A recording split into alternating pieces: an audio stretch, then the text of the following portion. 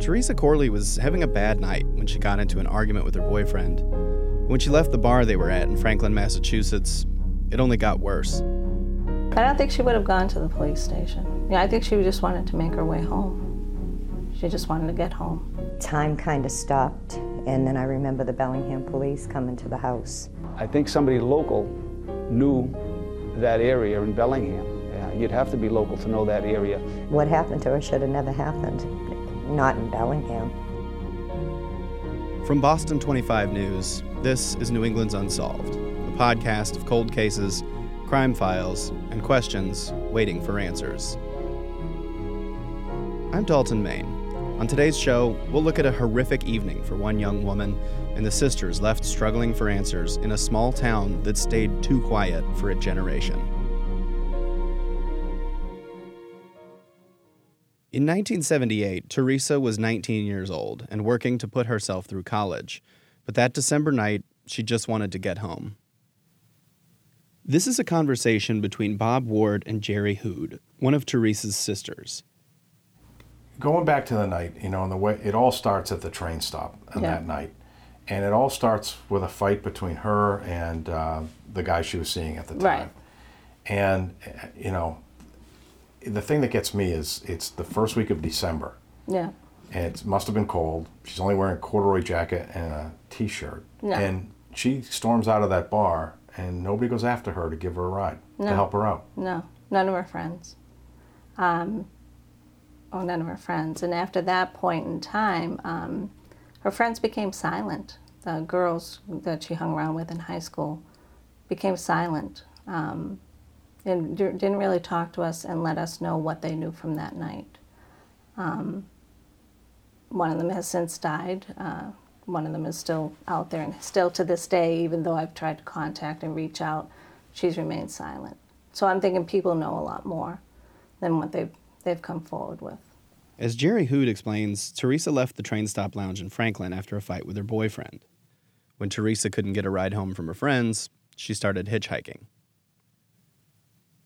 In 2007, Massachusetts State Police Lieutenant Kevin Shea sat down with Bob Ward to explain the timeline of Teresa's night and what investigators know about what happened to her.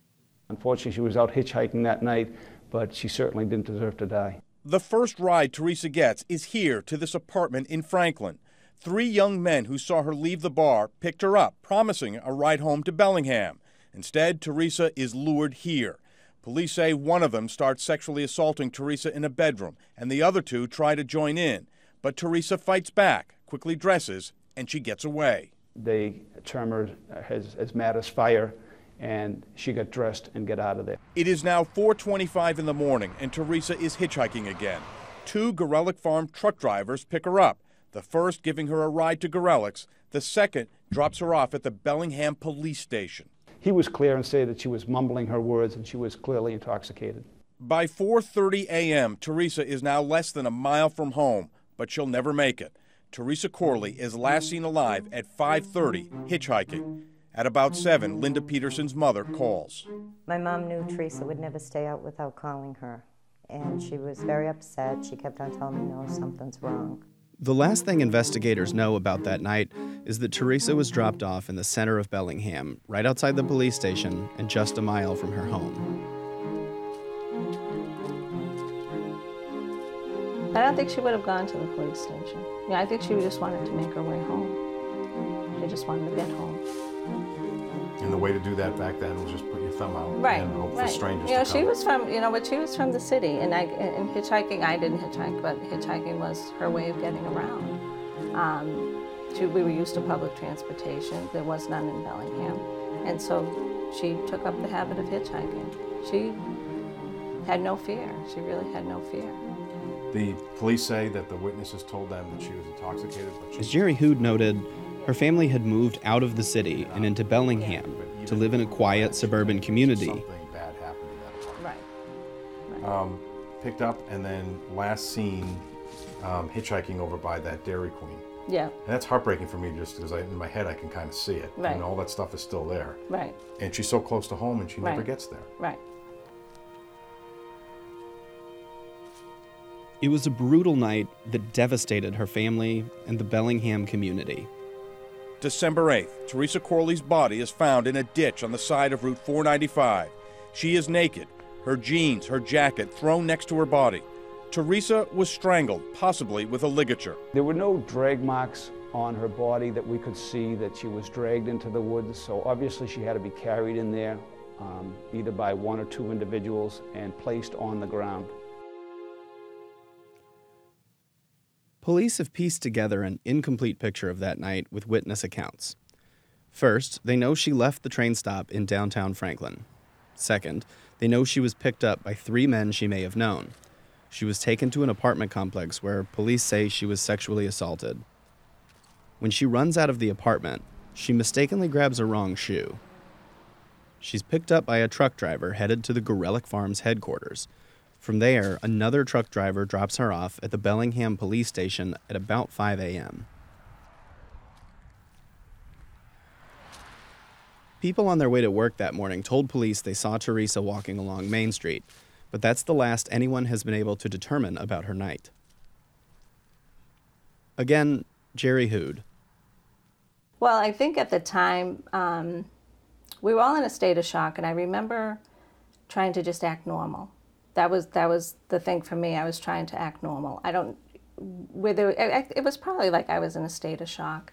I vaguely remember her funeral, but I think at that point you're just running off of grief.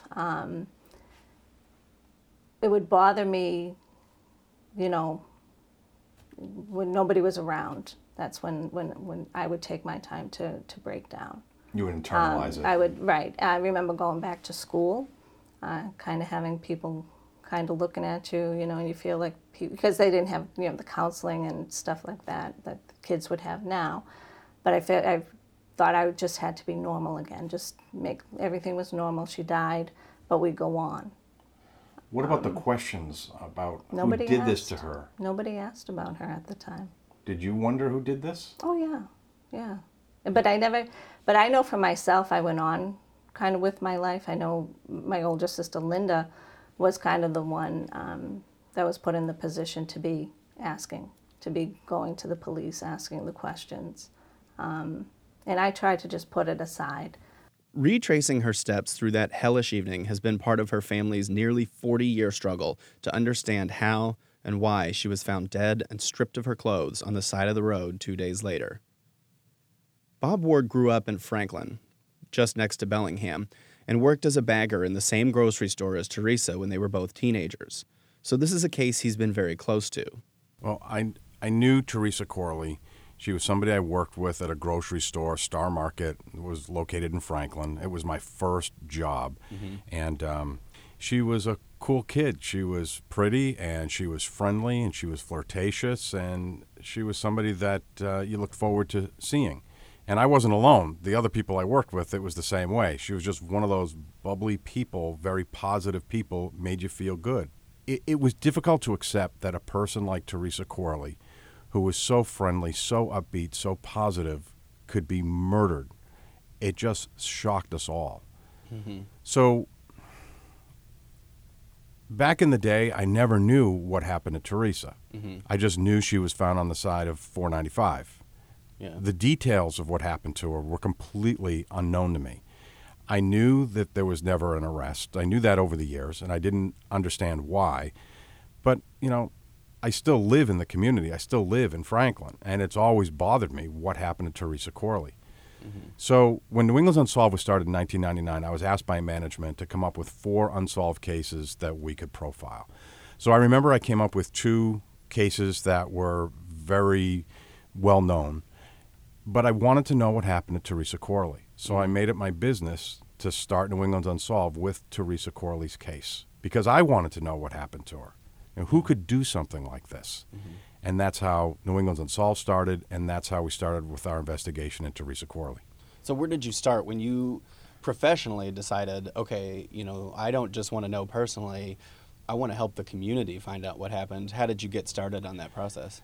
At the time, Bill Keating was becoming the DA. I think he was sworn in a day or 2 before I asked to do something on Teresa Corley. So when my request went in, I talked to somebody in the state police, and that person talked to the DA and briefed him on the case. So once I had the district attorney on record telling me about Teresa's case, I had to reach out to Teresa's family. Now, I went to Teresa's funeral, I went to her wake, but I did not know Teresa's family at all. I remember her talking about her sisters, but I didn't know any of them. I didn't know their names. So I had to find that out. And I remember picking up the phone and calling for the very first time. And I was very nervous about it because this was a family that I didn't know, but the victim was somebody that I did know and I cared about, and I didn't want to do anything to anger them or upset them because I was calling out of the blue decades later. Teresa's case had faded from the headlines. So I was very fortunate in that I had, I remember talking to one of her sisters many times, and we just talked until they felt comfortable, and they said, sure, come on over. And I met Diane and Linda at that point, and we did our interviews then, and that was the basis for the first New England's Unsolved we did on Teresa back in 1999. Well, and this is something that, you told me that you met Jerry Hood later, another of Teresa's sisters, and one thing that she told you, I think, back recently was that, she said Bellingham didn't kill Teresa, even though it's a small town that has been, frustratingly quiet. She said she loves Bellingham and she loves the community, and it must mean something to them that, you were a member of their nearby community and that, you knew Teresa fleetingly, but you still care. I mean, does that kind of speak to that relationship in the community? I think it does. She's right. Bellingham did not kill Teresa Corley. People in Bellingham and Franklin killed Teresa Corley. And when I say people, what I mean is that there's, I believe, a conspiracy of silence. I think there may have been one killer. I could be wrong about this. We'll see where the facts go. But there are people within the community of Bellingham and Franklin who have knowledge about this case, but for one reason or another, for all these decades, they are choosing not to say anything, and I find that unacceptable. For nearly 40 years, Teresa's case has remained a puzzle in which the pieces don't quite fit together. Teresa's body wasn't found until a call came in to the Bellingham police station. The caller said his name was John Burlington. He was a businessman from Connecticut who said he pulled off to the side of the road to relieve himself and saw Teresa's body. But he didn't call 911. He called the station's general line. In the decades since that call, police say there is no John Burlington. There never was.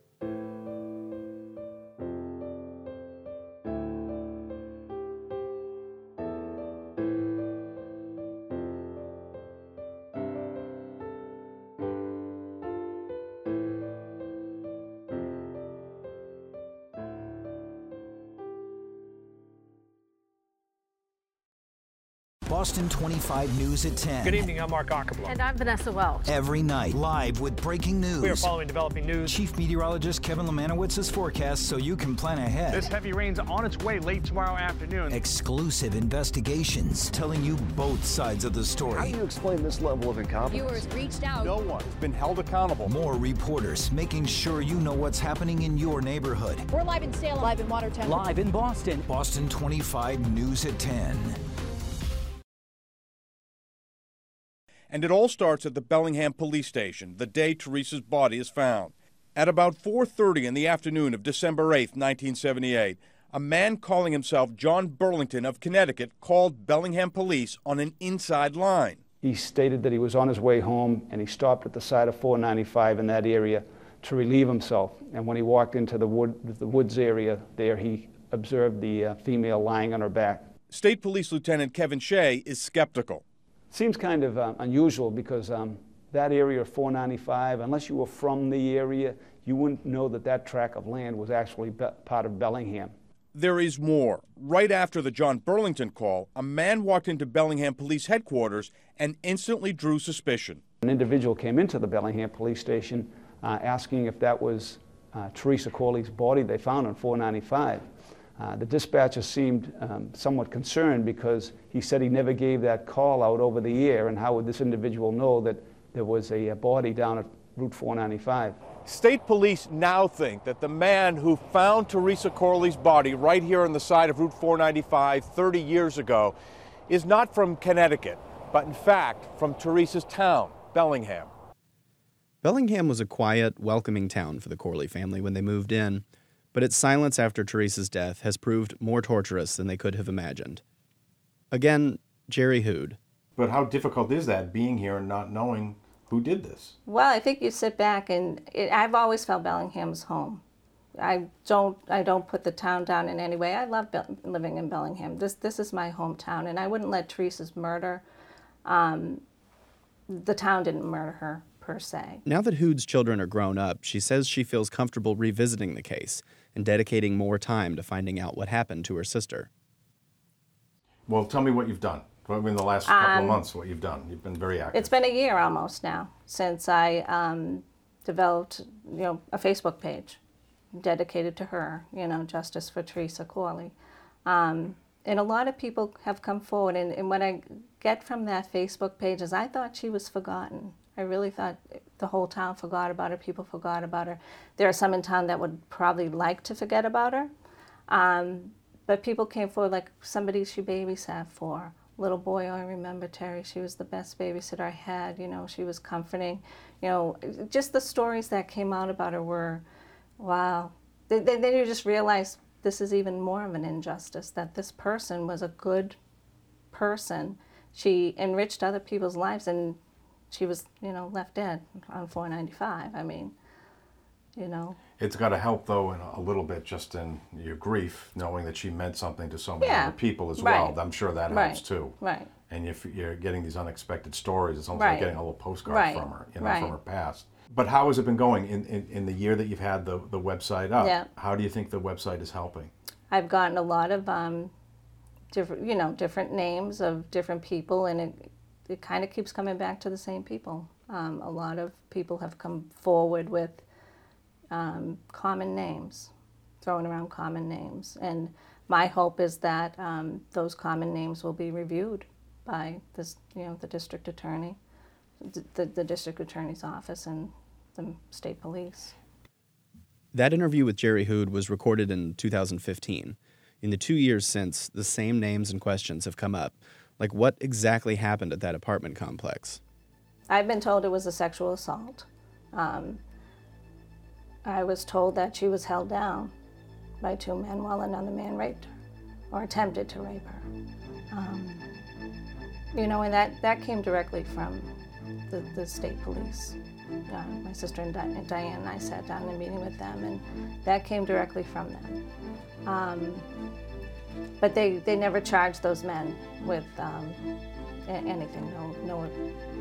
I think at the time what I was told was that they were trying to hold off to get hopefully murder charges. So they never were charged for the assault. Earlier this year, Teresa's body was exhumed with the hopes of collecting potential DNA samples from the grave. The family has been pushing for this exhumation for a long time. We really want these answers, and if it takes going into her grave to try to get that little piece of DNA that might get us those answers, we were willing to do it. Teresa's unsolved murder has devastated her family. But here, 38 years later, a chemist collects 9.5 fingernails that will be analyzed for DNA. And Teresa's sisters are hoping justice might finally be in sight. But after almost 4 decades, what could be left? And what can police tell from what they've collected? It's going to be very difficult to know what they can get until somebody tries. We spoke with a forensic DNA expert from Boston University about it. Her name's Robin Cotton. So what happens to DNA over time is it becomes degraded. And if you want to kind of visualize that, you can visualize going to the fabric store, buying a spool of thread, unraveling the entire spool of thread. That's a chromosome. One chromosome, whole spool of thread. Over time, every week you go in and you take a scissors and you make 5 cuts.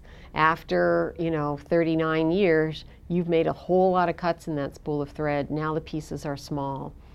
Current DNA testing methods require fragments of DNA to be of a particular size, and if the DNA has become too short to allow you to copy the size that you need, then you have to go to another testing method. And some of those testing methods, while they're known, technology is known, they're used for other purposes, they haven't quite moved their way into forensic science. Essentially, the process for extracting and testing DNA from possible samples, like a fingernail, destroys some of it. There's loss there. Exactly how much, people haven't studied a huge amount, but it's, you know, like suppose you lose 25%. Well, that can make the difference between getting a result and not getting a result. Somebody who approaches this in a very thoughtful way might be able to kind of hedge everybody's bets a little bit by, so it all depends on how many cells were there and what condition are they in now. While she isn't confident the exhumation will provide definitive answers, it isn't necessarily giving the family false hope. I don't think so. I just think that you have to go about it realistically. Routine methods that are good for evidence that's 2 or 3 years old probably are not suitable for 39-year-old DNA. But, as she says, you won't know until you try. I don't see any way to predict it. When I worked in the lab in Maryland and we got these old cases, that's just how it went. Sometimes they surprised you, and sometimes you were disappointed. Cases like this test the limits of our technology in criminal investigations and help push investigators to find new ways to answer aging questions.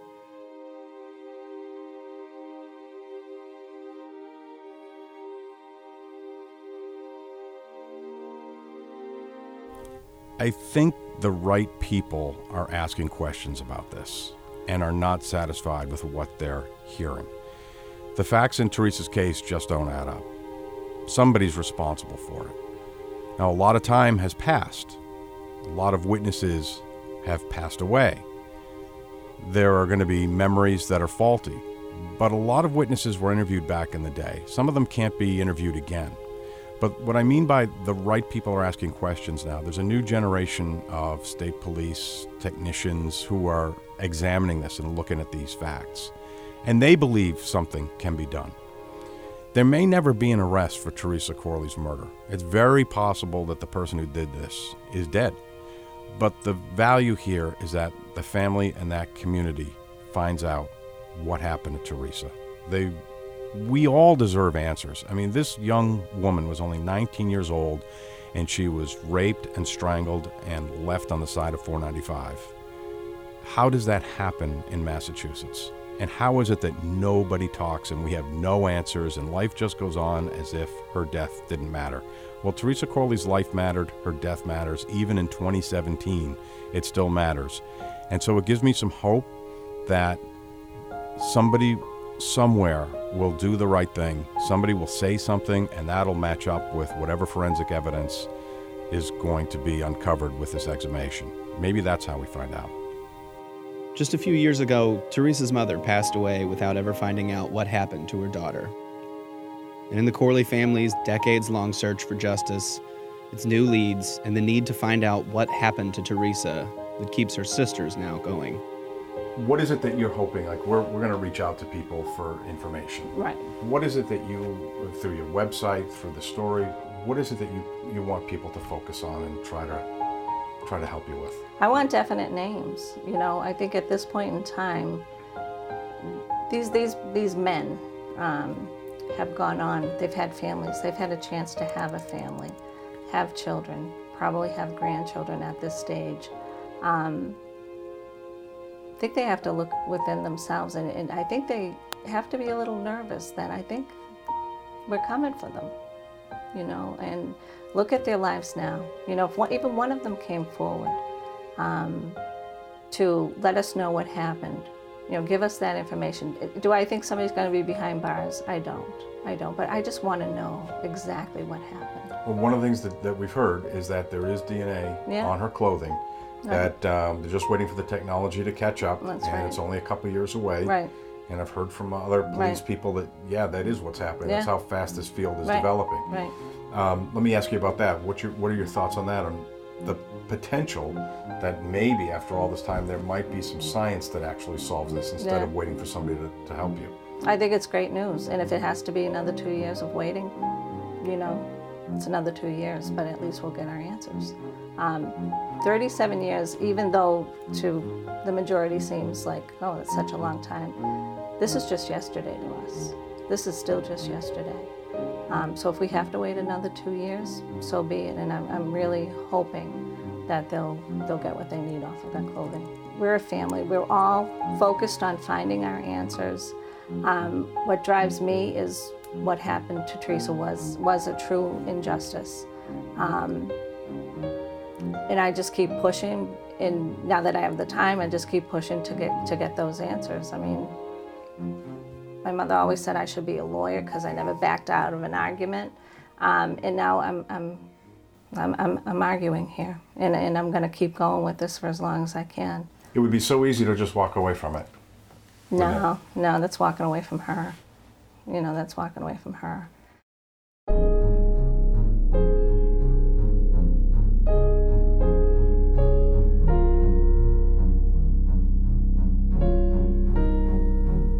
New England's Unsolved is a production of Boston 25 News. It was created by Bob Ward, and the podcast is produced by me, Dalton Main. With additional sound mixing help from Sean Anker and archival assistance from Nicole Gordon. As always, special thanks to Mike Oliveira, the news director who greenlit this project. We'd also like to say a very special thank you to Aaron Futch, who donated his time to compose a score specially for this episode. You can find links to more of his work and contact information on our website at boston25.com/unsolved.